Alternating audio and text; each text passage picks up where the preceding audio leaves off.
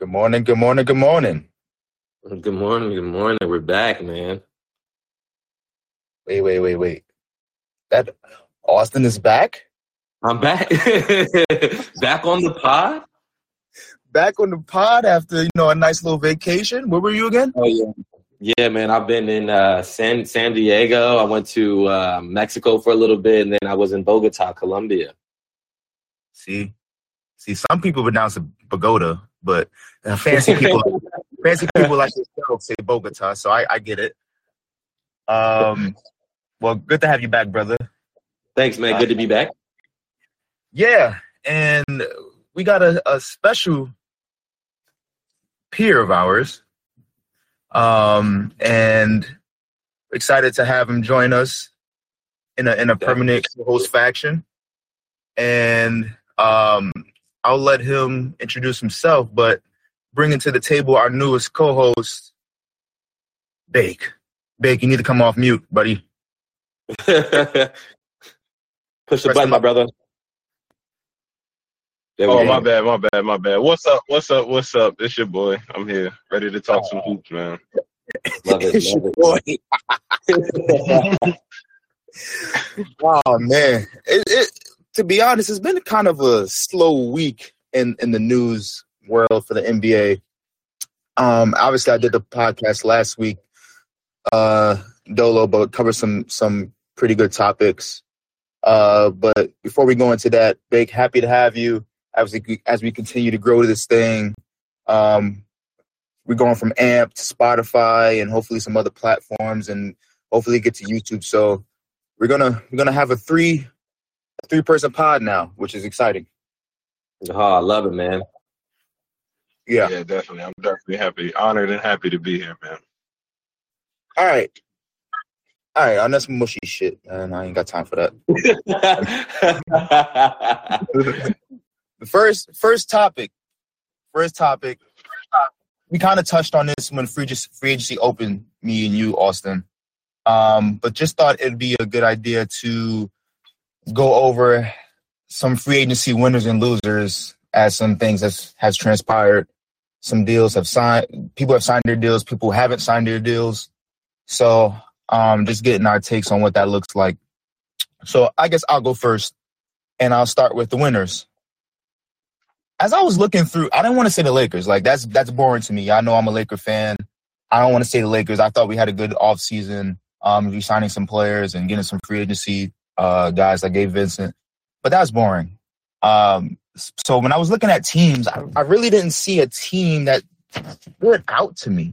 Like, it's been pretty quiet. Like, it's been pretty quiet as far as, like, people making big moves. So my winners for the offseason has been all the players who got big money. Fred VanVleet, Anthony Edwards, LaMelo Ball, Desmond Bane, Jeremy Grant. Those are the real winners to me. Like, generational money that they can pass down to their kids and their kids' kids and take care of their families. Like, these contracts have never been signed before, so it's historical in that aspect. So my winners for free agency of 2023 is all the people who got paid and making this absurd amount of money. Yeah, I gotta agree with you, man. The players like, Fred VanVleet, who got the check, Dylan Brooks, Jeremy Grant, Rich Paul, all the agents. I think those were the big winners. Oh, yeah. A couple of teams stood out for me. I agree with you with the Lakers. I love how they got Rory back, able to get Austin Reeves back. Able to get, a couple minor pieces to, strengthen their bench, add to their depth. I like what they did. They were the big winner for me. I didn't see any teams to make too major of a move. I mean, Houston spent a lot of money. We'll see how that plays out. Got some veterans, got some good pieces, but I agree with you. There was no singular winner, singular big blockbuster free agency move that I just fell in love with. Yeah. I'm in agreement with you guys. I do think I'm going to catch some heat from Celtic Nation on this.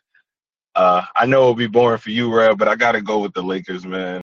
Hey! Them bringing back. I know, man. I know. But them bringing back Rui on a solid deal.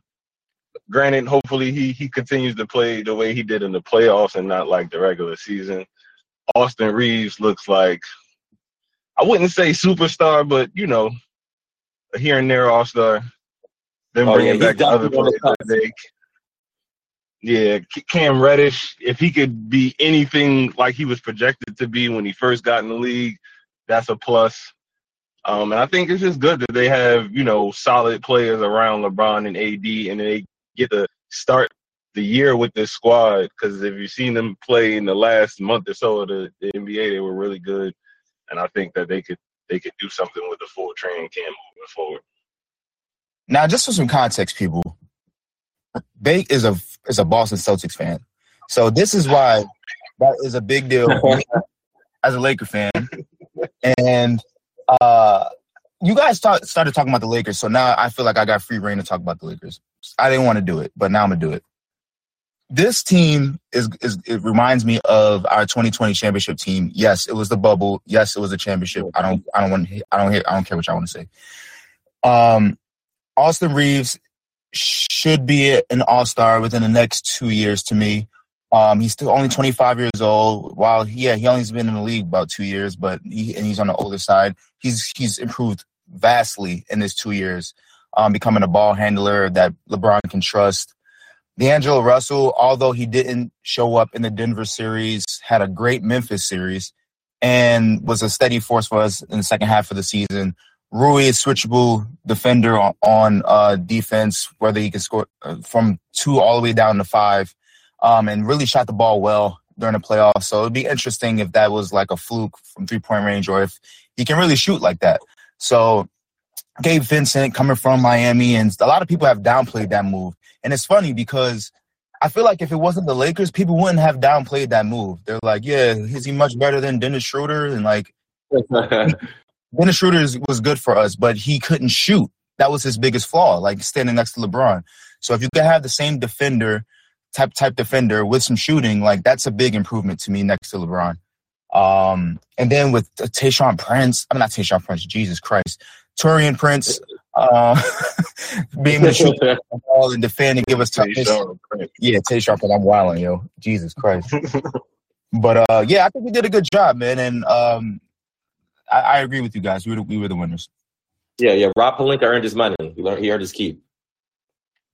Yeah, but honestly, it wasn't a free agency move; it was a trade. But I actually liked KP going to Boston. Although they lost Marcus Smart and they lost Grant Williams, I really like that KP addition. They still have a solid core. Veterans. Obviously, you got Jaylen Brown, Tatum on the wing. Able to keep Brogdon. Hopefully, comes back healthy. You still got Derek White, so I still like their trajectory. That was a major piece to me to solidify that front line with Robert Williams, Horford, and you got KP. I think that is that's going to be tough front line. Yeah, my bias might show, man, but Boston Celtics, man, NBA Finals appearance coming up. All right, you could book it, you could stamp it, man. But no, for real, the KP signing, I think it's great. I think for all that Al Horford does, it'll be silly to kind of go into this year. I'm not sure of the exact age, but the willingness to rely on him all the time to knock down big shots, I think that's a lot. So I think having KP, and KP is not just a regular shooter.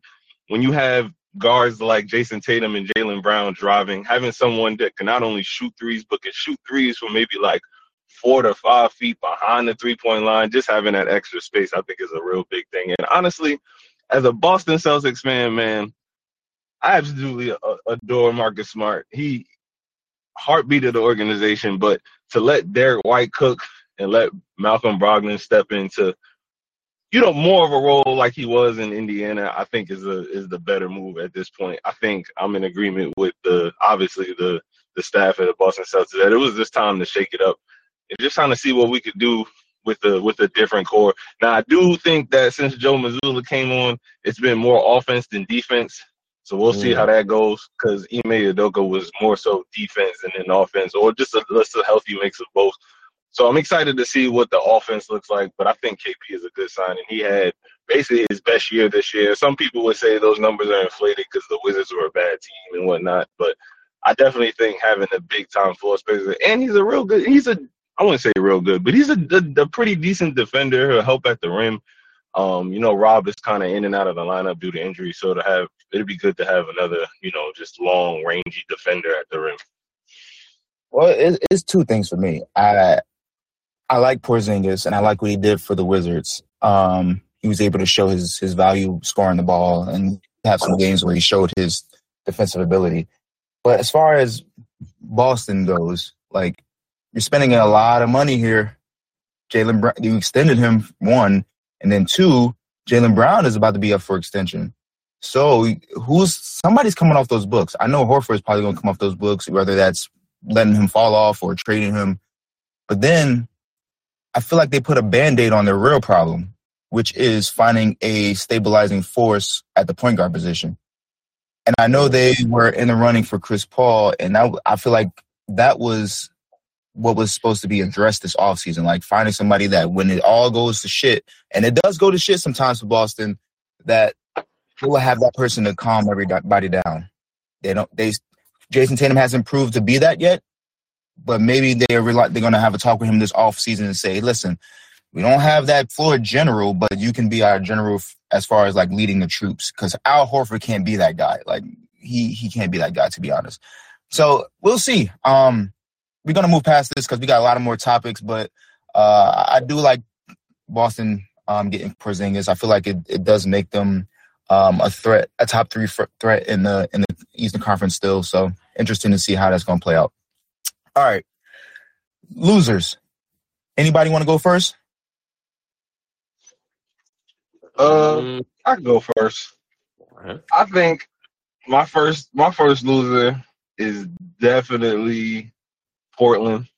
I say that to say that obviously they didn't make any moves, and I think that's what makes them a loser, because it's like right now they're stuck in this place where it's like they're okay with moving on with Dame because they got Scoot, but I think it would just be a bad idea to start training camp with Dame. Not that Dame isn't a great player, and obviously it'll help them sell tickets, but it's like, what message are you sending to the young guys by bringing Dame back or just not getting this deal done? And then you got to start the season. I'm not saying that Dame would be disgruntled, but he obviously asked for a trade for a reason. So if he's there, what type of attitude is he bringing? Is that the type of attitude? Do you want to bring a disgruntled, superstar guard who's sort of aging? He's in mid-30s, 33. Do you want to bring him to camp with your young core, Scoop? You got Anthony Simons. You got Shaedon Sharpe. If I was that Portland staff, I would just kind of get the deal done. I know they're trying to go back and forth on what they could get, but he's a small guard. He's 33. I don't know if they're going to get back what they think they're going to get back, and the fact that they haven't got it done so far this close to training camp just makes them losers for me.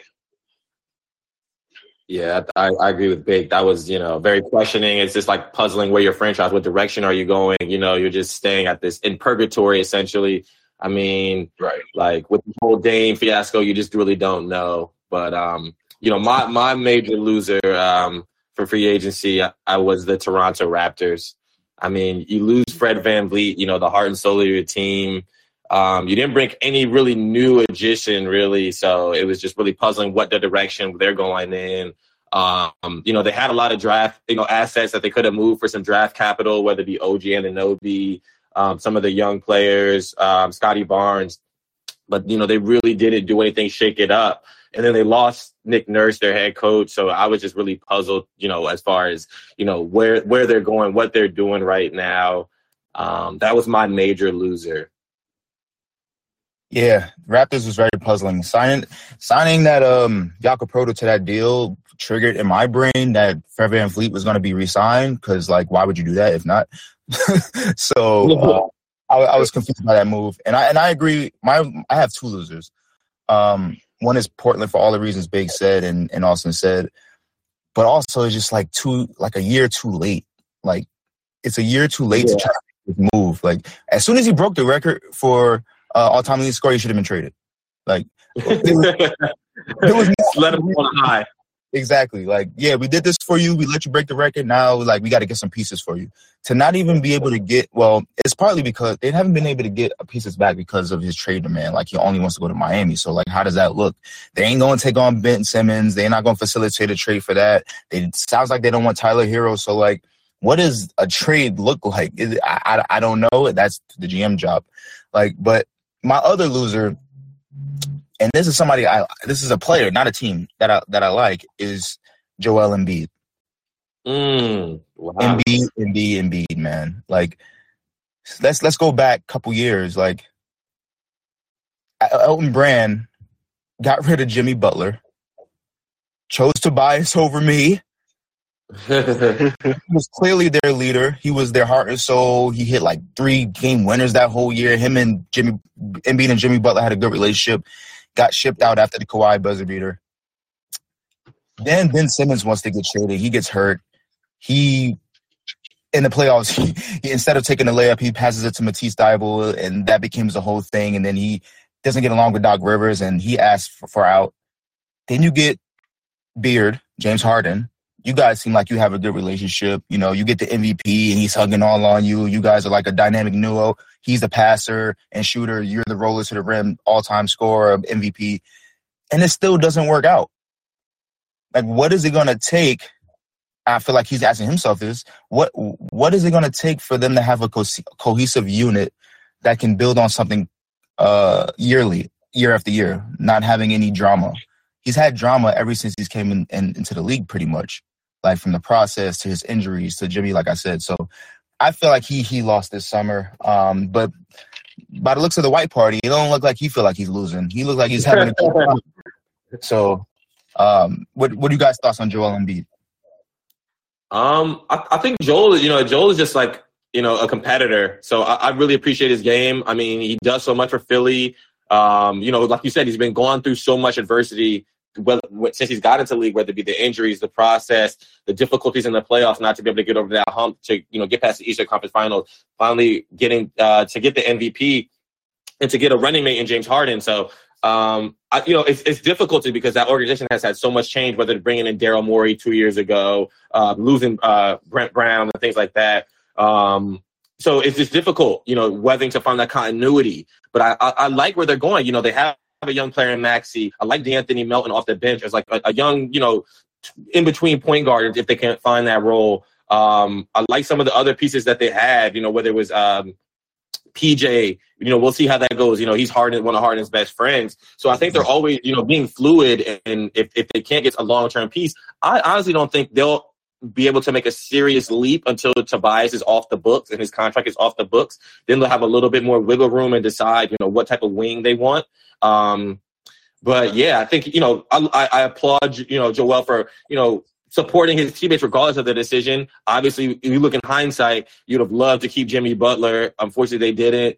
But I think they'll be able to make a move in a year or two. Maybe, they can, when Tobias has it expiring, maybe I think it's next year, they can be able to move his contract, move his deal. We'll see how the Harden thing shakes out. I think Philly's still the best play for Harden to play alongside Joel in the pick and roll, to, let him dive. You get to, to create, you can stagger your minutes. So you stagger their minutes so they can play, on the court together or off the court together. So we'll see how that plays out. But I'm just going to root for Joel because he takes everything in stride, and I appreciate that about him. Yeah, I agree. If I'm Philly, I hear what you're saying about the moves they can make a year from now. I think I've seen somewhere else that they would have, I think in like a year or two, they would have close to 2 max spots, somewhere around there. But I think that after all that Joel has been through with his teammates, do you really want to keep kicking the can down the line? And can you sell Joel on 2 years from now? I don't know if I'm Philly, I want to do that. I think right now, maybe next year if Harden doesn't stay. I think their best option is to keep Harden because I'm in agreement with you, Austin. That's probably, from a fit standpoint, his best teammate, probably his best teammate, period, just player-wise at all. But from a fit standpoint, just all the things that James Harden does. I mean, he led the league in assists. That should tell you enough about the type of player he can be. So I hope they can keep him. him opting into that $35 or $36 million contract was weird to me. If you wanted to go somewhere else, he could have just left in free agency. But yeah, I hope that Philly can sell him on a 1 to 2 year thing down the line. I don't know what his contract is currently, but I know that'd be a tough sell for a player who's been through the Jimmy Butler drama, the Ben Simmons stuff, and now for whatever reason Harden is trying to leave too. And it's just got to be a tough sell. Well, I understand why James Harden opted in, because there was no money for him. Like, nobody was going to pay him a long-term deal. Right. Nobody's going to give him $35 million a year. There was no money for him, so just opt in and figure it out. But there is a trade to me that makes sense that nobody wants to talk about, and I don't understand. Like, take Maxi's young ass, take Tobias Harris, and ship their ass to Portland for Dame. Like, I mean, are you going to do that just after drafting Scoot? Like, you have Scoot, you have Anthony Simons. Do you really, really want Maxey? Are they that desirable? I think that's the problem with the game holdup. Like, you don't really want Tyler Hero because it's like, I have Anthony Simons. I just drafted a young guard. Why am I going to take the ball out of his hands? And then really the only thing you're offering me is draft capital, and I have some of that. So I think there's really no desire for Portland to just be so eager. Well, you can flip Maxey. You don't have to take him. That is very true. You could flip Maxey. You could also bring in a third team. I really like Maxey's potential. The only thing I think teams are scared of Maxey because if he makes an all-star team, then he's looking at a max extension. Bro, I don't know if anybody's going to give him that. Yeah, that's what one all-star team. He's a max player. Bro, it doesn't look like these teams care though. Like, they're paying Dylan Brooks $20 $2 billion has been spent this offseason. So if you can get a 22, 23-year-old all-star and pay him $40 million or however, whatever his max is, I don't think they care. So, I mean, I think that's the best trade chip they can get, Maxey. Obviously, Philly doesn't want to give him up. Like, I'm making it seem easier than it is, but I feel like that trade hasn't been talked about. Like, I haven't seen it anywhere, and it's weird to me. But I don't think Philly is parting ways with Maxey, especially if they got to give up Harden. I think they're going to try to keep Maxey. That's the thing. They don't in my opinion, does Dame and Embiid and whoever else they'll be able to keep this? I mean, I guess it would make them a contender, but I would still be trying to keep Maxey, being that Dame is going to be 34 by the end of next season, and you just never know how that contract is really going to look. He still has $200 million left to be paid to him. That's a scary thought. I would be trying to keep Maxey if I can as well, just because, like I said, Dame is a small guard. They tend not to age out well, especially. I mean, he'll always have a jump shot, but once the quickness and the explosiveness dies out, then it's like they're gonna wish they probably still had Maxey. Yeah, and then after watching this postseason in the Sixers, I just came to like a realization. Like, they took the Celtics to 7, and it's just like you had games where Harden scored 40. You've seen Embiid play at a high level. You had your role players in Maxey and Tobias Harris play at a quality level alongside your superstars. Can you really get over the hump? Like, I think they kind of maxed out. Like, you got to reach a point of contentiousness. Like, you get to a point in the playoffs where Embiid gets hurt and then he misses a couple games, or you use that as an excuse. I don't think there's that they can do much overhaul in that roster. No, probably not. I just think Dame, Beard, and Embiid is a championship trio, and I would roll the dice if I can get like some picks back from Portland, just because I'm taking on an older player's contract, and you're getting a younger player who you can solidify, or flip for more assets, or like you said, bring in a third team and make that happen. So I'm just putting it out there. Like, I totally agree with you. Like, if you didn't have to go through Giannis and the Bucks this year because they got eliminated first round, and you can't beat the Celtics, do you really think you deserve to go to the finals? Like, am I going to blow it up and make all these brash moves if we couldn't even do this last year? Yeah, last year definitely was the. Last year was the window. You had Harden. That was the year, and then so I just realistically think that you can't just like be dismissive and just sell, make a hot sale when you just really on a competitive level. Your guys just aren't really there. So you think they need more? I think you just have to look at it. I think you got to play it out. With Harden, I'd give it another year, but I'm reluctant to blow it up because it's like when my stars are supposed to perform, they really don't. And this is my guy in Embiid. I hated to see it in Game 7. He had under 20 points. So and then he's always hurt in the playoffs, a later portion of the season. So I just have to question it. Like, what can I really do? If I'm a GM, what moves can I really make? Because I'm counting on this guy to be here in May. Am I really going to risk my job and make all these crazy moves or potentially do these things when I have a solid core, something for the future? I have a restricted free agent coming up in Maxey. I've got Melton. I've got some good players. I got PJ Tucker. They had a good core. Like, even they started losing their rotation in Korkmaz. So I think they just started, getting away from who they were because they got so green-eyed. And I think they can't get overly green-eyed and try to make these crazy trades, especially for guys, like you said, later into their career in Dame, who knows how it shakes out if he's going to want to stay. So it's just a couple tough questions. Yeah. So if you're Daryl Morey, you're kind of in a lose-lose because if you try to run it back, and let's just say, you run it back and they do what they always do, lose second round, and now Embiid's ready to walk. You're probably looking at losing it if Embiid, for whatever reason, requests a trade a year or two from now because the roster around him just wasn't competent enough. You're probably looking at losing your job either way. Yeah, exactly. So it's like you got an MVP and Joel Embiid. It's like you have to do something to show him, like, look, we're doing our best, we're trying. But then again, like I said, if doing your best, if you do everything you got to do and it still doesn't work, like, Embiid can request a trade anyway. It's a stars league, and he'll want to move on, and then that's that's it for the Sixers. Yeah, and that's a good segue into our next topic.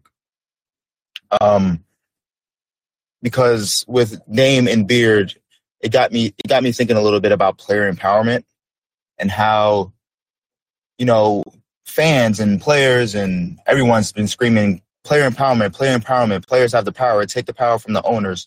Are we at a place right now where it's becoming like almost bad for the game a little bit? Because if you think about some of the people who are forced trades, and forcing trades is not a new thing. Like Kobe tried to force a trade, Hakeem Olajuwon tried to force a trade. A lot of people try to force trades, so it's not a new thing. It's more about it being public now. All this stuff being public knowledge, it's in our faces. You got Beard tweeting, "It's time to get uncomfortable." Like, what the hell does that mean? Like, I don't know. Yeah, that was cryptic as hell. Yeah, it's in our face now, so it's almost like the business is becoming affected in a negative perception a little bit. Like Kawhi forced a trade, AD forced a trade, KD forced multiple trades, Kyrie, Ben Simmons, like the list goes on.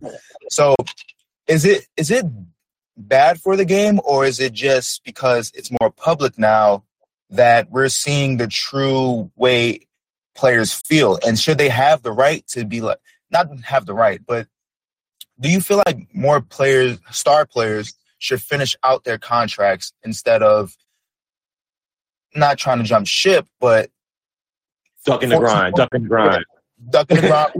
the hand? Like, what do you guys feel? The process. Honestly, I think it's a case by case scenario. Like, if you look at Bradley Beal and what he did to the Wizards with the no trade clause, and they weren't able to get any real substances, assets back, I think that is just like a franchise killer, right? Ultimately, they were able to make some moves to get Poole and Kuzma, but you could have just, torn the franchise apart and held them. You have all the leverage. I think in a case where you have like Kawhi Leonard with the Spurs a few years ago, where he just, got disgruntled with the franchise and their training staff and didn't want to play. Ultimately, it worked out for Toronto. San Antonio was able to get DeMar DeRozan and a couple of picks. So I think it's case by case. I don't love it from a player standpoint because you should honor your contract. You're seeing all these guys 1 year after they sign a deal. Like, look at Zach LaVine in trade talks and all these guys, potential trade talks. It's like, the situation you're in, this team gives you the money and that's what you want. And then you decide, okay, now I got this contract. Now I want to get out. And I don't like when players use it as just leverage to get a deal, and then they want to open up opportunities because the free agency market wasn't there because they either were a restricted free agent or the money potentially had dried up elsewhere. So I think it's case by case. Yeah, I'm in agreement. Case by case sounds like the best way to think about it. Because if you start taking the power away from the players, it's like they can't take the power away from the owners. And then you have situations where you have fan favorite players getting traded. Like if owners can still do that, like how Boston, I know that's my squad, but how they did IT some years back, it's like when you see cases like that, it's like you kind of want players to have power, but then again, you don't want, like you said with James Harden, you go sign this humongous contract, have the fans thinking that you're going to be there and committed, and then a year later you're like, nah, I'm good, I want to be out. I think it's tough. I think in cases like Harden, it's like you kind of want him, see him kind of, grind it out, see where it could go.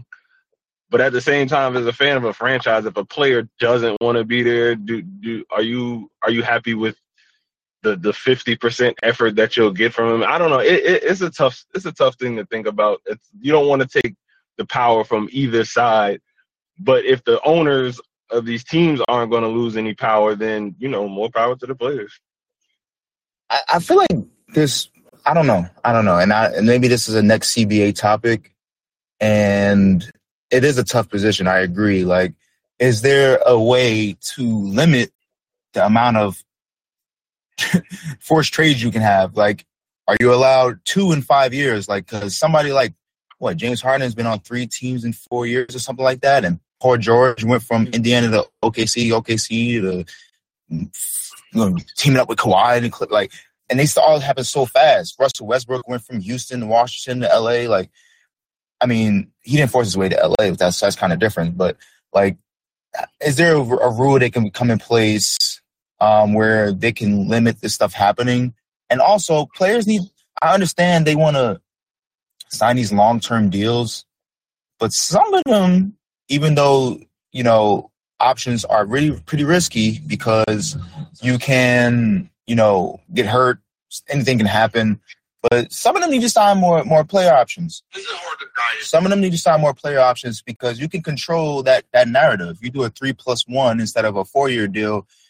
You can opt in. You can become a sign and trade asset. You can be all that stuff. So I think there's ways that the players need to think about strategically. I think the NBPA needs to get involved as well because an unhappy client and unhappy player is not good for business. And we need to make it easier to kind of look ahead to how these moves can not put teams in a bind. Because right now, Portland's in a bind. If a player says, I only want to go to one team, there's no way a team can recover from that. That player has all the leverage. And I'm all for players have leverage, but you got to have both sides of it, team and player. It can't just be like, yo, I just want to get traded to Miami, make it happen. Like, that's not fair to me. But does he have all the leverage, though? Sorry to cut you off, but does he have all the leverage? I think had he not signed the contract, because it's like you don't sign the contract, then it's like you can be like, hey, whatever, if Miami wants to offer me this money, I can go there. He signed the contract. See, and this is one of those situations where I'm not against Dame, but I'm also looking at it from a realistic view that you signed the contract. So in theory, yeah, he could be like, I want to go here, and then you have the people that are like, Portland owes Dame. In my eyes, I'm all for, Portland doing right by Dame, and I honestly think they should, mainly because Portland is not a free agent destination. You don't want players thinking that, oh, I'm not going to Portland because when the time is up, they just gonna ship me off to anywhere. So you don't want future players thinking that. But at the same time, he signed a contract, and Portland is under obligation, one, to their pockets and their fans to get back something worth what they feel Dame is. And if Miami isn't that, and you have this other team where Dame may not possibly want to go, then I don't know. I think you got to sit Dame down and talk to him. But I also think there's other places where he can go and be competitive, I think Dame should have a more openness to other teams, because there's other places where he can go and be competitive that aren't Miami. See, I agree with that. I think Dame's situation is interesting because he has 2 years left on his deal. So, midway through the season, Portland's going to be like, okay, he has diminishing returns essentially. So the trade, his trade value is only going to increase because he's only going to have 1 year essentially. So it's, it'll be easier to move him. But him having, the select desire to only go to the Heat, that is what becomes problematic. But, the whole deal, it was just give and take on both sides. Dame was content with taking the money, not competing like he should be, but, getting the big max contract for a couple years until he decided, hey, at some point I gotta head out. I'm on the second half of this deal. Now it's more feasible for me to move. That's when you become more vocal about wanting to get out. And I think that's just what players commonly do. Once they realize, okay, I was restricted, or this was the max money play, I'll play here for a couple of years. But now it's just like, let's just reach a point where I need to get out. I want other things. I desire other things. Yeah. So. And Big, I think you're thinking logically, but somebody shoves $250 in your face, you're gonna sign it. Like, yeah, everything else goes. Yeah. I mean, and then it comes about what you value more. Is it the money, or is it the legacy? Now, for all that Dame has done for Portland, his legacy is solidified. His overall NBA legacy, I'm one of those people that are on the side of, like, when it's all said and done, do we still talk about Dame? Oh, come on, Dame. Come on. 10 years from now, I'm not saying that he isn't. I'm not saying that he isn't an all-time great guard. I'm not saying that. I'm not saying that at all. Top 75 player, bro. Like, yes, we're gonna talk about Dame. But I'm just talking about I'm talking about as far as what he wants out of basketball. And I'm not saying rings should be everything, but I think the point has been passed where he should have been like, all right, do I want to win or do I want to take this bag? And I'm all for him taking the bag. I think the number is like close to $500 million that Portland has paid him throughout his career. I'm all for him taking the bag, but I think it I don't want to say it's never too late, because again, he had probably his best season last year. So I definitely think the talent is still there. It's not too late for him to go somewhere else and still be the first or second option on a championship team. I just think that, like, if Portland was to ship him somewhere where he not necessarily doesn't want to be, I don't think people should be like, oh, Portland, oh my God, I can't believe they did that. Like, he was compensated for his time in Portland. Whatever, I'm sure he's made them billions of dollars too, but he was compensated for his time. And I just think that, like I said, I think he should just be more open to where he goes. I don't think that he should, because like I said, the love that he had for Portland and wanting to stay and take the money, it seems like they had the same love because they paid him the money. You know what I'm saying? And I'm not saying they didn't have to, but you know what I'm saying? He took that money and now he's in a place where, like, oh, I want to go somewhere else. I'm just like, again, like I said, I think he should just be more open to where he goes and maybe not just handicap the team that has done a lot for him as well, not just him doing things for Portland. Yeah, I mean, I think a scenario which I like kind of look at, mirror with Russ. He stayed, well past when KD was in OKC. They brought in his friend in Paul George. He left after a year. It didn't really work out, but the franchise was able to accommodate him and move him to Houston. That didn't really work out. Then he goes to Washington. Then he goes to Los Angeles. So you see another contemporary who, is a high volume guy, max player, and just see how he's bounced around and not been able to have the success trying to go to another destination. And I think Dame looks at it like, why would I want to bounce around and have a trajectory kind of like that when I could just stay here, play it out, take some time off, be with my family, miss a couple games. There's not the pressure to play as much because we're not at a competitive standpoint. And then once my contract gets into the second to last year, then I'll make some noise.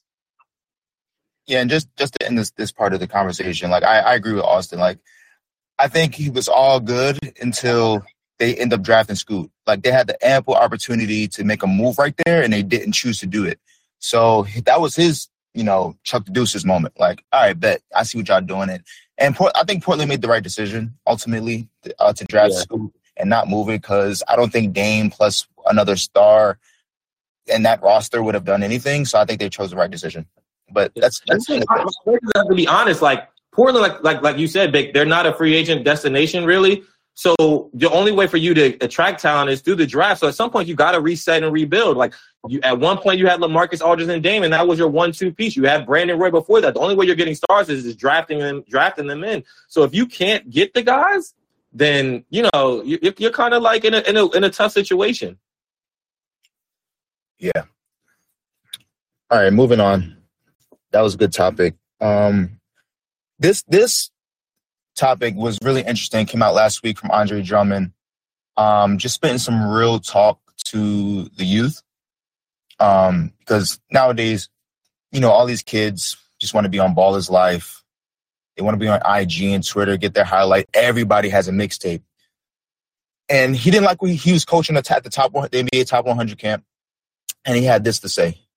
If you can't hear it, let me know. Pouting on the bench, making faces, not cheering your teammates on when we're down 8 the entire game, come back and go by 3, and you're not celebrating that. I'm going to tell you something. Fellas, I was that guy. I was a $100 million guy. I was pouting. I was upset when I wasn't playing. And I had a bad attitude. I went from $100 million to a league minimum. It's a personal story I'm sharing with you guys right now. You don't care how many rebounds you get, how many threes you make. They care about you being as a person. Are you a good teammate? Are you a good locker room guy? Are you somebody that can count on each and every night? I talk about consistency. You play 100% every single time you step on that floor. Consistency, fellas. Yeah, man, that's a real message. Because if you remember Andre Drummond, Detroit, young player, was raw. He was grabbing every rebound. He was playing hard, but as his career got on, you can see the wear and tear a little bit. The motor was deteriorating a little bit. He was a little bit pouty, a little bit emotional. And then you see him now signing these $3 million league minimum, and he's like, man, when he plays like a lot of minutes, he usually gets about 12-plus rebounds. Like when we got him on the Lakers, I was super excited. I'm like, man, this is what we needed, a lob threat, a rebounder. Not that good of a defender, but a good body, like, to put next to AD, and nothing ever happened out of that. I'm just like, and he eloquently put it, like he had a bad attitude. And for him to have this message for the youth is important. Guys like Bradley Beal do this as well with his AAU team, and trying to just putting things in perspective. Like, this is people. The NBA is a job. Like, yeah, it's fun when you're a kid, you're playing AAU with your friends, but once you get to that level, it's about having max effort and being extremely skilled. And if you're not willing, one, to put in the work, and two, when the lights are on and the game starts, to not give maximum effort and do your job on that team, then you're going to go from a $100 million guy to a minimum guy. So I thought it was important for the youth to hear that. I'm happy that Drummond is using his platform and his voice to, relay the right messaging. And I think he did it the right way. Yeah, I agree. I think that his message was definitely important, and it's good to see these guys who have, to put it short, have been humbled by whether it was shortcomings in their career or whatever, still preaching the right message. I think growing up, or these kids that grow up in the social media era, it's just, you want to get views, you want to get likes, you want to be a star. And I think people forget about, your everyday, hard work and things that you got to do to get to that point. I tell my son all the time, he's like, oh man, look at Steph Curry. And all he sees is the highlights, the fame. And he's like, oh, I want to be that. And then I show him videos of some of Steph Curry's workouts, and he's like, oh, I didn't know. You know what I'm saying? I think growing up in this social media area, I think kids tend to just want to put on the highlights and think that they get a nice dunk or they cross somebody up, then it's fame, and then everything that comes good in basketball is going to come. So it's nice to see someone telling them that, you got to put in the work, being a good teammate, showing love to your teammates even when you're not doing good. Those type of things are values that most definitely have to be taught to these young kids, especially today. Yeah, no, I love seeing those videos and those clips about it because then they talk about their personal experiences, how the game has humbled them, the values they've learned from the games, and the values you have to apply when you play the game, which, resonate on and off the court. So I love hearing those types of stories. Because like basketball is like a journey, you know what I mean? You're going to have high points, low points, but, your attitude, how you approach the game, your love of the game. I think that's another thing when you talk to these young players, just trying to just making sure you emphasize the love of the game. Because, it's, with anything, there's going to be tough points, there's going to be high points, low moments where you have to work super hard and you're frustrated. So to, hear NBA players express this to the youth, I love hearing that. And I just love emphasizing it to the kids. If you don't have the love for the game, you don't have the right attitude, you'll be humbled quick, and that's just with anything you do. Yeah, we don't need to deep dive in that. I thought it was important to talk about just because of the state of the game today. Like we all said, like this social media area is so influencing.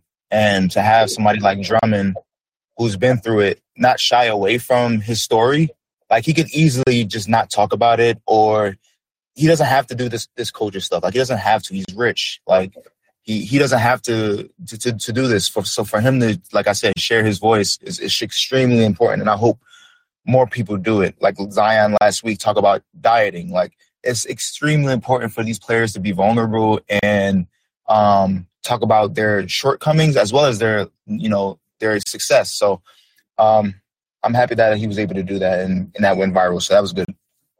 Yeah. I got another clip for you guys, and this one makes me really emotional because it's about what LeBron said at the ESPYs.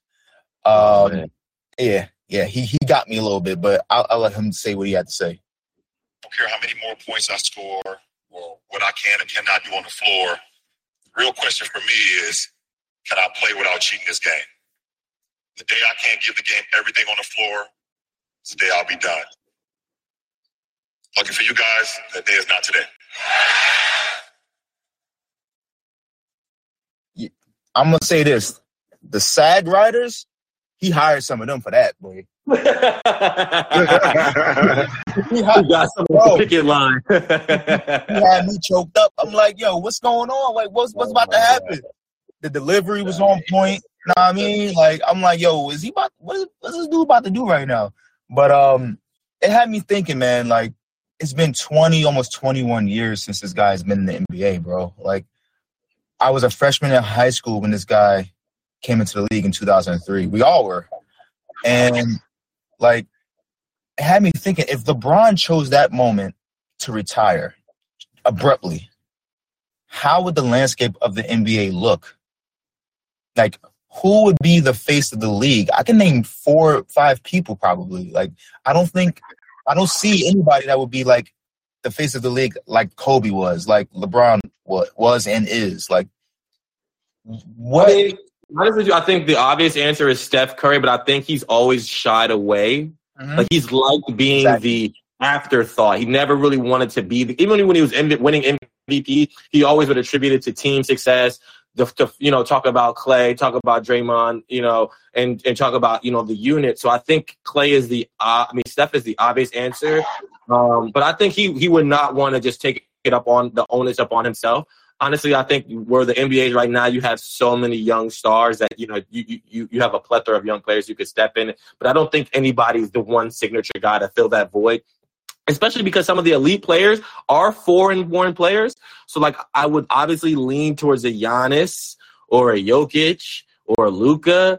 Exactly. But, who really knows? I mean, the game is in a great place, but I think what LeBron does is he puts the emphasis on loving the game, giving back to the game, giving back to your community, having that competitive nature every night, and just, I think that's what would be missing. I don't think we have a true leader of the league. Yeah, I agree. I also think that despite LeBron's, incredible play over the 20 years, I think he brings, as far as somebody who's the face of the league, I think he brings a good amount of like showmanship, just like the interviews and the things he does, off the court and things like that. I don't know off the top of my head that I could think of another player that brings the off the court notoriety like LeBron does as well.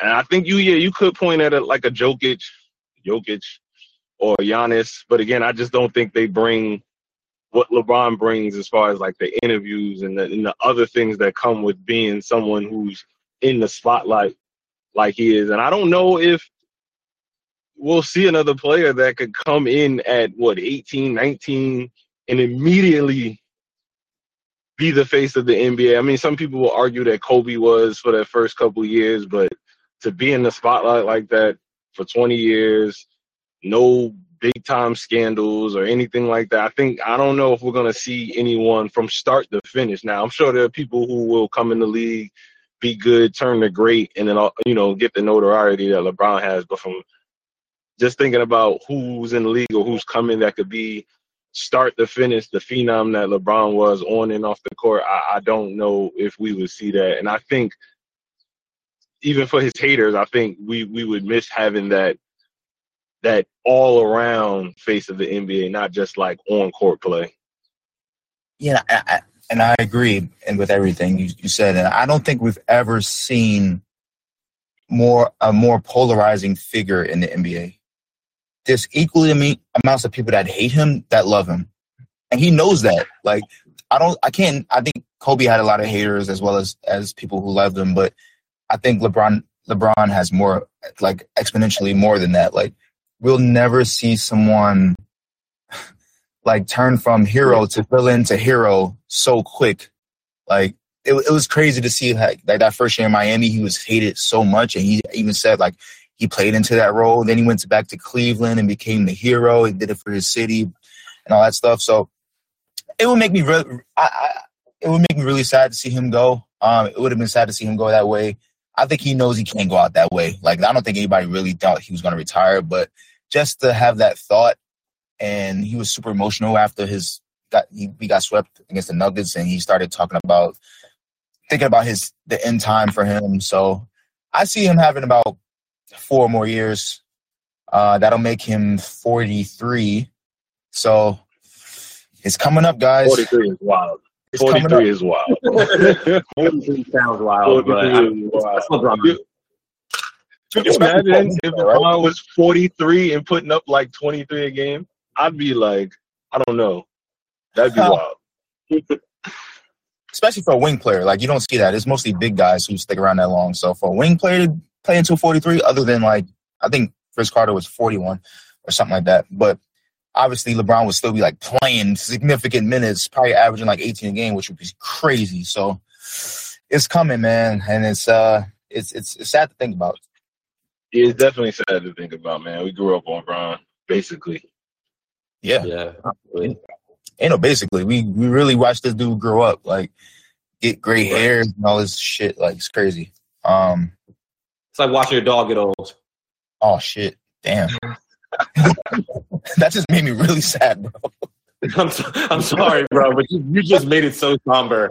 All right. What do we want to talk about next? Do we want to talk about do we want to do these ESPN and all those layoffs and the media shakeup? Oh my God, that's what I was getting into. You can introduce the topic, King. You got it. Okay, I'll segue into this. So lately, we've been seeing, the media landscape has changed so much with all the anchors changing and just the different platforms. Players and media personalities coming out with their own podcasts and they're coming to different platforms. So just wanted to gauge, to see what you guys think some of the future trends are. How do you guys feel about the shakeups with ESPN coming? Some of the the staff changes, some of the let go. Shannon Sharp leaving. Leaving Fox too. So just want to get your feedback on that. Man, it's so interesting not to only have layoffs, but your A+ talent getting laid off. Like, to have Todd McShay, Max Kellerman, Jeff Van Gundy, and Jalen Rose not part of your talent roster is very weird. Especially when, and this is not a slight, like, I'm not trying to slight anyone, but especially when guys like Kendrick Perkins are still employed, like, that makes me think, like, if you're getting away from the true sports brains, like the people who think and live these sports and who can really dissect and give us different perspectives and not looking to be funny all the time, like, It leads me to believe that you're looking for the people who will boost your not credibility, your viewership amongst the social media community. You're looking for clicks, you're looking for likes, and you're looking for the people who are, clickbaity. So that's where the integrity of some of this is in question. Like, why has Jalen Rose obviously is a great talent, and he can talk the game with anyone. Why was he let go from when you're trying to, one, the NBA deal's coming up and you want to have great coverage? Like, that doesn't make much sense to me. And then you see guys like Pat McAfee wanting to get paid, and then you see the news about Shannon Sharp potentially joining First Take, and you're like, you want to pull your money and go after these big dogs, and you rather have one big dog than 3-4 little fish. So it's a business play that I don't really understand. Todd McShay has been with NFL coverage for 13 years, and he's one of the first people I start thinking about when I think about college football. So that's a weird move to me. Maybe they're taking away from the coverage they're going to give to football. So I don't know, man. It was weird to me. Yeah, it definitely came off weird. I was reading something on AP News. They were talking about it. Jeff Van Gundy, that's heartbreaking, man. I feel like they got rid of too many people who can speak on the knowledge of the game. But again, I get it. In the social media area, they're probably looking to have people who are going to bring, views and things like that, which will quantify in the money in its own way. But I just think there's definitely always going to be that market of fans who watch these sportscasters and analysts for knowledge, for the explanation of the game, the X's and O's. And I think a lot of the people that were left, I'm not saying Perk can't talk X's and O's, but for as much as Perk has done in the NBA, I don't think people still go to him for his expertise and knowledge. I just think people watch Perk because they like his takes. His takes are funny, So getting rid of somebody like Jeff Van Gundy, who speaks real knowledge, wasn't a real player, but knows the game, who coached, and I think he did 17 finals. To get rid of people like that was just, it was a little mind-boggling to me as well. Yeah, I definitely agree. I think they got away from some of their better personalities, people who had good insight and knowledgeable, and they just want the people who have engagements online, marketability and things like that. So I think, you know what I'm saying? It's one of those things where you try to gain the world, but you lose your soul type thing. So they lost a lot of good quality people at ESPN who've been doing it for a long time. Even Susie Colbert for NFL, she's been there for 27 years, and she is one of the more prominent women in sports and the NFL especially. So to lose her, I was surprised. Steve Young, I mean, just some of these big names. But I guess you realize that you can get some of these newer personalities for a fraction of the price. You bring in these new faces, and then if you want to spend, you're going to spend big on a Shannon Sharp or something like that. But it just sucks overall. I mean, I hate to see it. What y'all think about Shannon Sharp on First Take? Him and Stephen A. Oh, I would love it. I think that'd be making for primetime TV. I mean, it's must-see TV. Two, knowledgeable sports figures with unique personalities. Really, I would love the way their interactions, because the way they present the information, their arguments is so eloquently, but their own unique spin on it. And they have their authorities where people respect their opinion. So I would love it. The question is go ahead. Oh, yeah, just say I know this is a funny one, but the question is Disney, being the parent company, going to let my man Sharp bring the yak in the mouths? I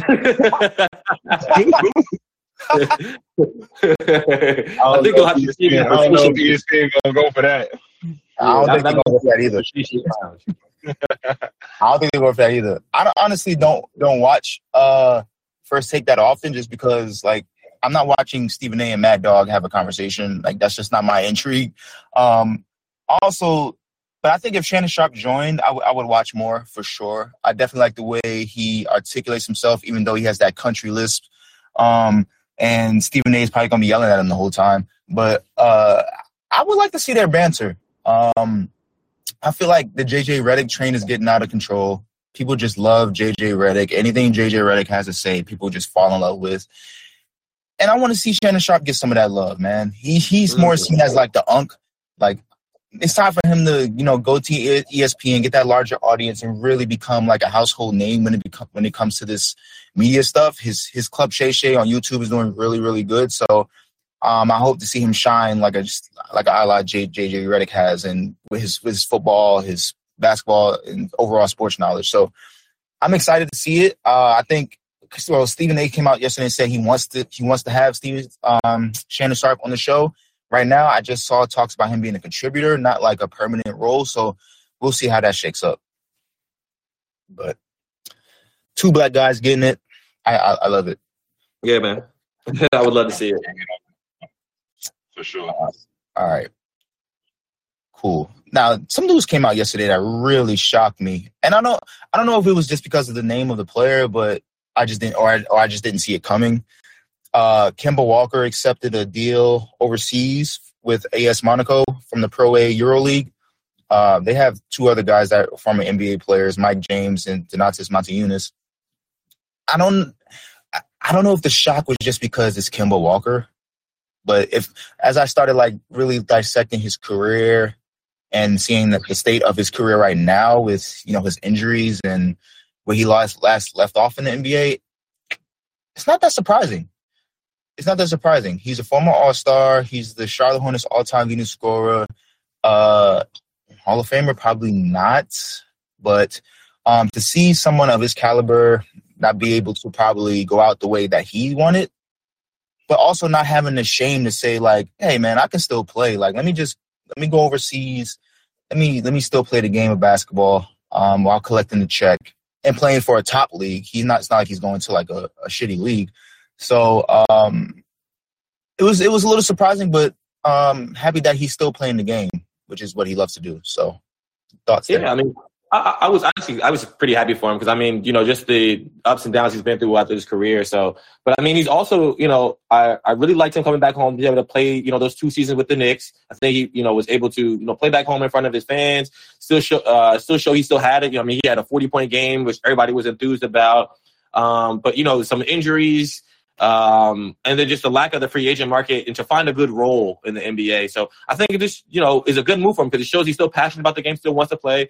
Monaco's a beautiful city from what I've seen. So, you get to have another experience at another career point in your life. So, you usually see the inverse. Guys have to play abroad and then have to come back home once they are able to, afford it to play in the NBA. But I think this would be good for him on a personal level to get like a global experience and still continue, your journey in basketball. Yeah, it's always good to see players who may not have had the career in the NBA that they wanted to continue to just have the love of the game. Playing overseas, I could tell you just off experience, he's still gonna get that competition level, especially overseas. There's a lot of pride that players take in those leagues, and I think he'll still get what he wants out of basketball. I think I agree, Austin, to having those 2 years in New York, even though it probably didn't go the way that he wanted from like a success standpoint and playing time and the injuries and everything. I think having those 2 years to play in front of family and friends was good for him. And he may not have had the career that you thought he would have had coming out of UConn. He did pretty good in Charlotte. He was actually never really injured in Charlotte. And then he got to Boston and it kind of went even further downhill. But I mean, yeah, it's still good to just see him that he still has that love and that want to play, because with him and all the money that he's made, not that he's made, buku amounts of money, but he's made enough that he could probably just be like, I'm going to just chill. But for him to still have the love and the want to go play in a foreign place, and he's still a, somewhat of an NBA star, so he'll definitely get love overseas, and to have that, like you said, that global kind of experience is I definitely think it's a good thing for him. I mean, it's not that long ago that he had 50 points with the Knicks, which is crazy.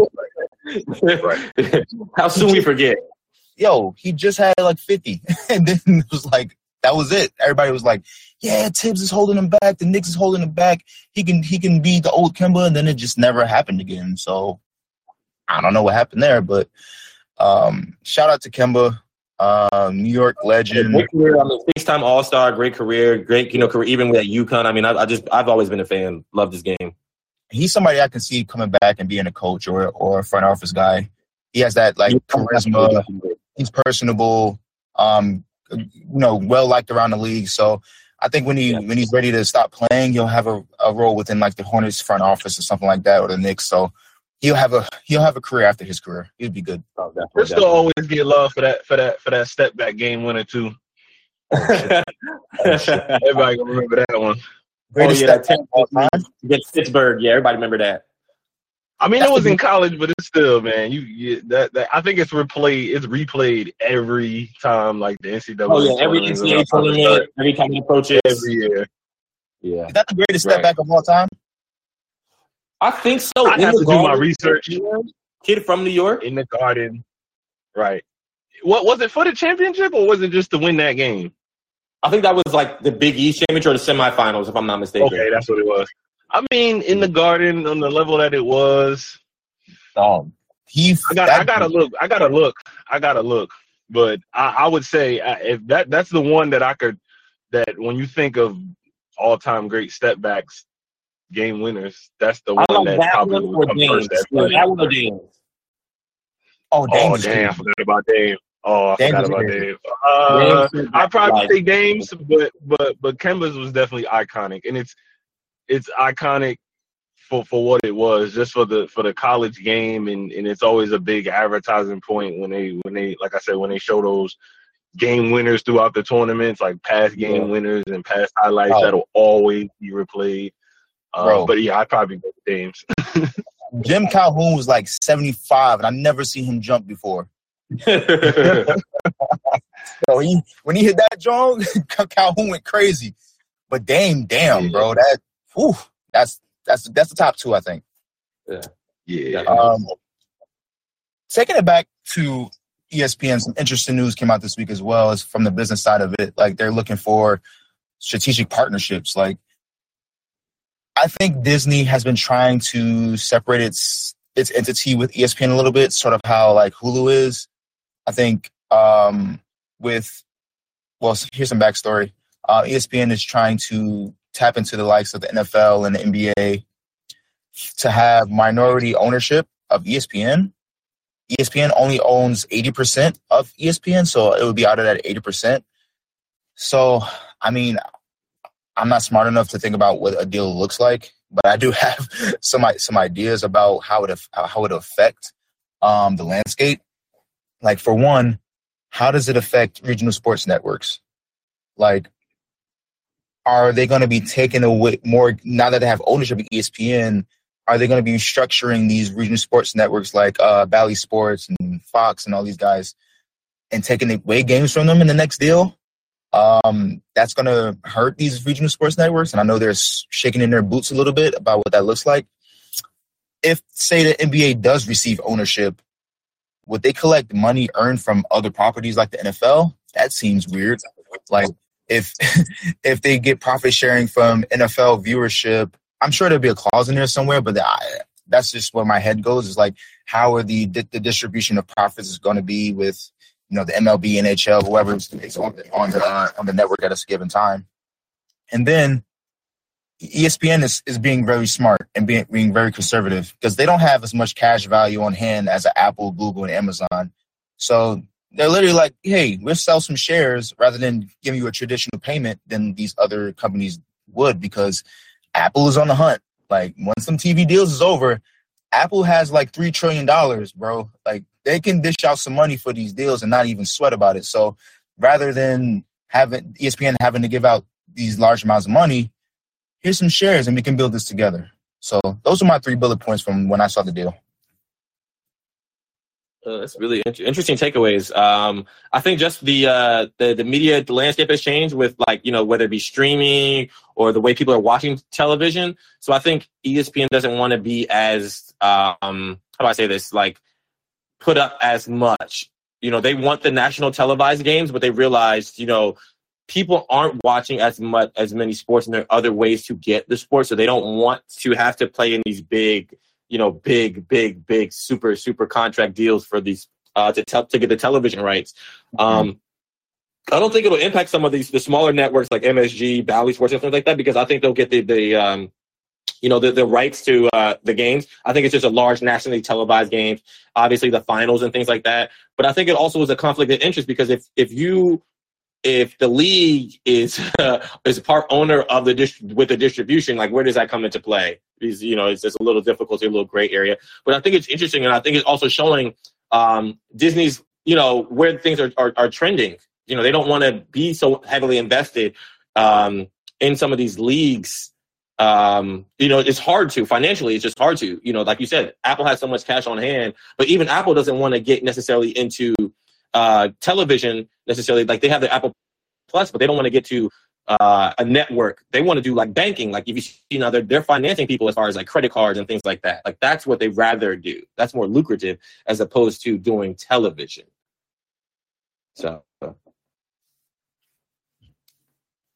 Yeah, that's a good take. It's just going to be interesting how these conversations continue to play out. What exactly is on the table from a deal standpoint? I guarantee some things are not on the table. But if you we'll see, man. I think there's some conflict of interest here with the sports properties. I don't think the NFL is going to want to have NBA profiting off of their right. Their viewership and stuff like that. And with part ownership, can you divide what you actually own? Are you going to just like I said, I'm not smart enough to.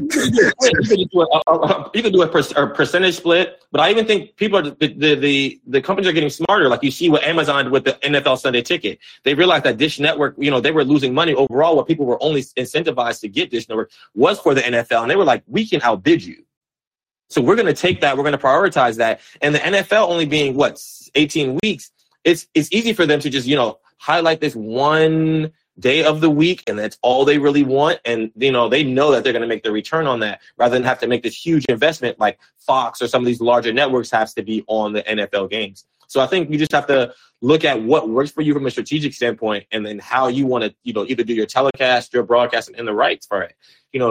That's why MLB.com, a lot of people don't know, they made the conversion to the internet platforms globally about 20 years ago. And that's how they really were able to stay so lucrative. Because you think about televising baseball on a national level, it's really just not that lucrative. You don't really see, unless it's Saturday weekends, you won't see too many games on ESPN or Fox. But what they got to do is put them online because they knew people in the Caribbean, Latin America countries, and even globally were watching them online. And that's what they're able to do. So they really dominated that market.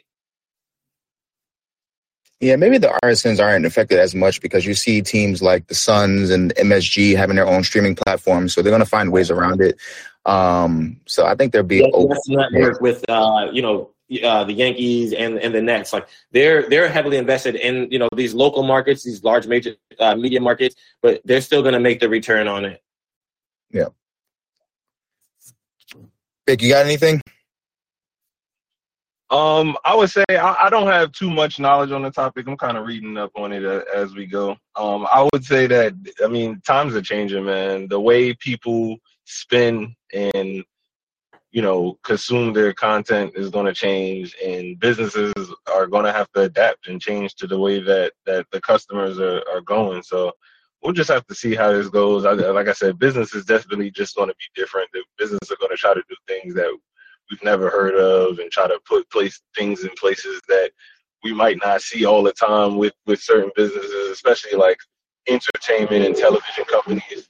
But I think it'll be interesting to see how all this plays out over the years and where like the NBA and ESPN and Disney and the type of places they put their money into invest and see how those things go.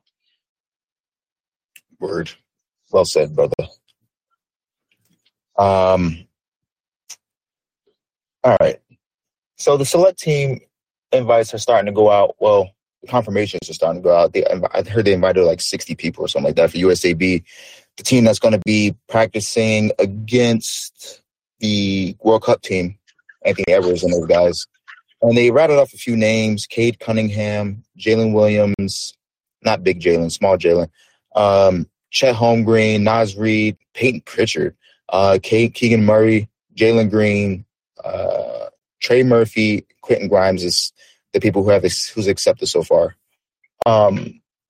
Decent group, but I remember when guys like I remember Kyrie was on the select team. Like, how isn't Tyrese Maxey immediately on this team, or Jordan Poole or Jabari Smith? Like, I want to see some better guys being on the select team. I don't think this select team is going to give the FIBA World Cup team much of a run in practice. But it's good to see those guys get a chance. I think we're going to talk about the FIBA World Cup roster when World Cup comes back around. But the roster's cool. I'm not mad at it. It's just a select team. But I just remember when guys like Kyrie and people like that were in the select team and really gave Kobe and James Harden and those guys a run for their money. You also don't want your select team dogging the actual team in practice. That's always I think that. But with the roster that it is that they have for the FIBA rounds, I think it not that roster isn't pretty good, because if you put that team together as like an NBA team, that's a really, really, really good team. So I think they'll do good. But I don't know. I think that the talent pool as far as the younger, more star-ish players that are willing to play, this far, like this much basketball and not worried about like the NBA career, is probably not as big as we think it would be. And I also want to know, like, do those players you named, were they invited and they just declined, like a Jordan Poole or someone like that? Were they invited and they were just like, no? Because my thought was maybe a Jordan Poole was invited, but he's like, well, if I'm not going to be on the FIBA team, why come be on the practice team? I'm not sure how that process goes, though. Well, usually when you play on a select team, it's like a springboard to the World Cup team, unless you're like a star player, obviously. So usually when you're on a select team, they see that you're committed, they see that you want to be part of the program, and then you move up. But it's a case-by-case basis. But I don't think somebody like Jordan Poole should say no to USA team in any fashion. It would be a great experience for him. And have the chance to show what he's like on a team like that and go into the season with some momentum. I don't know if he was invited, but he should have been. Like, Tyrese Maxey should have been. Jabari Smith should be. Like, all these, like, there's a couple people that should have been invited. But I like Cade. I like Jalen Williams. I like Chet being on the team. I like Keegan Murray and Jalen Green being on the team. So I like those guys being on the team. And I think they're going to have a lot of it's going to be a maturation process for them as well. They're going to see that, be around the World Cup guys. They're going to see the commitment that goes into it. And maybe it'll be a career goal for them in the future in 4 years or in 2 years when the Olympics come back around, to be on that training team and then go through that process again. So, yeah, I'm not mad at the roster, but I just thought some other players, and maybe I don't think the roster is done yet. Like, maybe they're thinking about it, but yeah.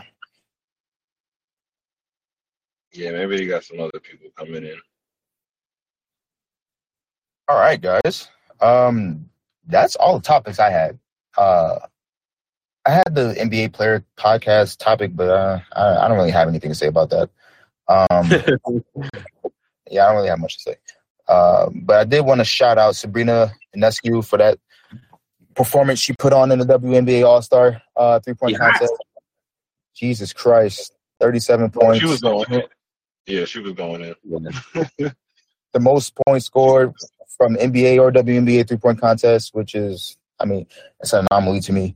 So, shout out to her. The WNBA game is changing so much. I think that it's slowly getting more recognition. There's still some people out there, if you read the comments in WNBA posts, saying some really crazy things about the WNBA game. The freaking influencer the other day was sleeping on the bench during the WNBA game and got banned from all NBA events. Like, it's just stupid things like that knock the game back a little bit because people make a mockery of it. So I think it has some progression to do, and I hope that this social media era doesn't stifle its progression.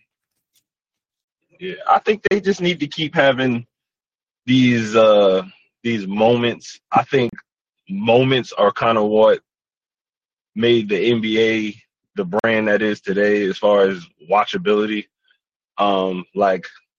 Sabrina doing her thing. I think the college girls finals or the Final Four was another moment. It wasn't, specifically WNBA, but just it was a good moment for the girls' game and just, garnishing more views, and people are talking about it and getting more excited about what that particular game brings. Because I've always been a fan of the women's game. I do realize that, they have, money issues, but I think, again, like I said, if they keep having these moments that get people talking and get people, just generating some excitement for the game, I think it might take a little bit, but I think that they'll eventually get, where they want to get to from a viewership and a financial standpoint. No, those are great points, Vic. I definitely agree with you on those moments. Like you need those signature moments, like you talk about the '80s when you had the Bird and Magic rivalry. Certain things that catapulted the league, and I think the women's game. I mean, you're seeing, whether it be Caitlin Clark, Sabrina Ionescu, even now Angel Reese. You're seeing some of these younger prominent players use that college notoriety, and the league has to, maximize that. I would love to see. The summer is TV's down period. Nobody's at home.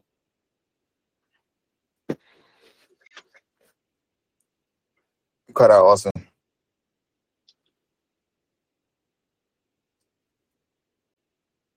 All right, we lost Austin. But I think it was, for me, for the WNBA, like, they're getting the deals. Like, they have the Amazon video deal. They're part of Hulu. You can watch. So they're getting the distribution that they need. They just need more good press than this funny mockery press. Like, I don't want to see people sleeping at the games. I don't want to see and people want to be entertained, right? Like, people acquire put the NBA and dunking, people say the NBA can jump the highest. The athleticism is not there for the WNBA. So, like, how do we get the casual fans to actually appreciate what they're watching? Because all the basketball players, like true basketball heads, people who have played, appreciate what they're watching. They know how hard it is to play the game. So how do we get the casual fans to kind of like put that hat on? And that's very hard to tap into. Yeah. I also think it would be not that it's the people who do watch the WNBA responsibility, but I think we'd go a long way to see NBA players, to see celebrities, to see people who genuinely support these women actually go to the games and post about the games and, open up threads and have conversations about the women's game. And I think that could go a long way to kind of helping it. Obviously, you don't want your influencers or people who have some type of quote unquote influence to be sleeping at the game, because again, that just adds to an already bad rep that a lot of the women's games get. As if you hear somebody who doesn't really watch the game, of course they'll tell you, oh, it's boring and they don't do anything. But I think people who actually truly love the game of basketball, like you said, I agree. Those are the people who watch, the people who love that good basketball are the people who do watch the WNBA. And I think, in a sense, they do have some responsibility to kind of help, grow. It's just like if your friend comes out with a clothing line, you as someone who supports and wears those clothes, it's not on you, but it would help the brand if you talked about it, if you wore the clothes, if you, went out and kind of did, some free advertising, I guess, if you want to say. And I think it could help if these NBA players get more involved. And I think it's an exciting time to see that the WNBA game, or just women's game, period, is just getting talked about the way that it does. It's a good moment for them. Yeah, and I think the NBA players have done a good job, man. I don't know what more. Maybe they need to get creative a little bit. LeBron even shouted out AJ Wilson during his SB speech, and they implored people to watch the game. Maybe there can be some way that NBA players can get involved in All-Star Weekend because, they're off. Maybe they can be a coach of the team or something like that to get some more, star power and viewership. But they do show out. Kyrie is always at games. DeMar DeRozan, who has two daughters, I think, is always at the game. Anthony Davis would be at games with his daughter. So I think they do a good job. They just need to get a little more creative about it. A lot of people voice their opinions on Twitter about going to watch games. So, Yeah, it's going to be an important few years for NBA, especially because they're looking to expand into a different market. So they're going to need that profitability, especially if they want those chartered flights and easier travel and stuff like that. So, yeah, shout out to WNBA. I like the WNBA, especially the playoffs. It'd be getting crazy in the playoffs. Yeah, I also think they could benefit from, and I'm not sure when it would happen. And I guess it's kind of happening with Caitlin Clark. We'll see what she does as her college career comes to an end and she transitions to the WNBA. But I think they could benefit from having those social media famous players, come into the WNBA and are really good. I'm not trying to say that they'll probably have someone on like a Zion type of level. But if they have, these girls that are coming up, and I've been on social media watching the young girls play, a lot of these girls are good. Some of them are dunking with ease, things like that. And I think as those players come up and they bring that social media notoriety with them, I think it'll definitely help as well. Yeah, when Andrew Reese gets into the league, Caitlin Clark gets into the league, Paige Buchler gets to the league, those type of players, it's going to be good for the league for sure. Yeah, definitely good. We lost you, Austin. Yeah, man. I was about to drop a gem, bro, and then it just dropped me, man. I mean, if I want to run it back, I was just saying, man, I wish the league started a little bit closer towards the women's NCAA tournament, so you get that little carryover from the excitement from the women's game. And then maybe you stretch it out, in between, the quarterfinals and semifinals. Like you have the women's playoff between the quarterfinals and semifinals of the NBA playoffs. So those nights where you don't have the NBA game, people still want some excitement, still want to watch sports because summer is TV's down period and people are at the beach and on vacation. People aren't sitting in front of their TV watching sports between June and September. That's just, the reality of it. So it's hard to market. It's hard to get people to watch, sports, let alone women's sports in the summertime. So they definitely have the challenges and the work, cut out for them. But I just think the league is expanding. The marketability of players, you're seeing, a lot more WNBA players in these commercials and content and ads. And I think that's where the support and the allyship has to come from. Like companies like Nike, other sponsorships and other brands, they have to put these players out there so they become household names. So people, are galvanized to see them and watch them on different platforms and to watch them play. Right. Yeah. If I'm Nike, I'm jumping right on the Caitlin Clark bandwagon. Oh, yeah. Immediately. Oh, yeah. Immediately. I'm put her in commercials. Maybe not give her a shoe, but, give her, you know what I'm saying? Because they're allowed with the NIL, they're allowed to have those type of deals now in college. So it's best to jump on it now. That way, by the time she gets to the WNBA, it's like, oh, we know her. Yeah, exactly. You know what I'm saying? We know them. You know what I'm saying? Things like that. So it carries over to the WNBA. Yeah, man. All right, guys. That was a fun conversation. Big, how you feel to get your first pod under your belt, bro? I feel good, man. I like to talk sports. I'm always down to talk sports. It felt good, man. I like this, man. I'm looking forward to the content that we put out, moving forward for sure. Yeah, man, we're excited to have you, man. You stepped in just like a vet, bro. Yeah, none of us are vets here, man. We all trying to learn it together. Just have these simple conversations about the game that we all love. Shout out to Amp who brought this to the table. It'll be on Spotify in a few days when I upload it. We have some clips. Follow us on Instagram, the Beyond the Numbers Pod. Follow us. We'll put out some content there as well. But this was fun. I'm gonna go to the zoo, take my son to the zoo, enjoy my Saturday. It's hot as hell outside, so I'm gonna be freaking annoyed. So hydrate. I know, bro. I gotta bring a water with me, some Gatorade. But that's sweat towel. And I don't sweat like that. That's Big. Big be having a sweat towel at all times, bro. Exactly why I stay in the house. But my son tried to get me to go out and ball yesterday. No. Oh, yeah?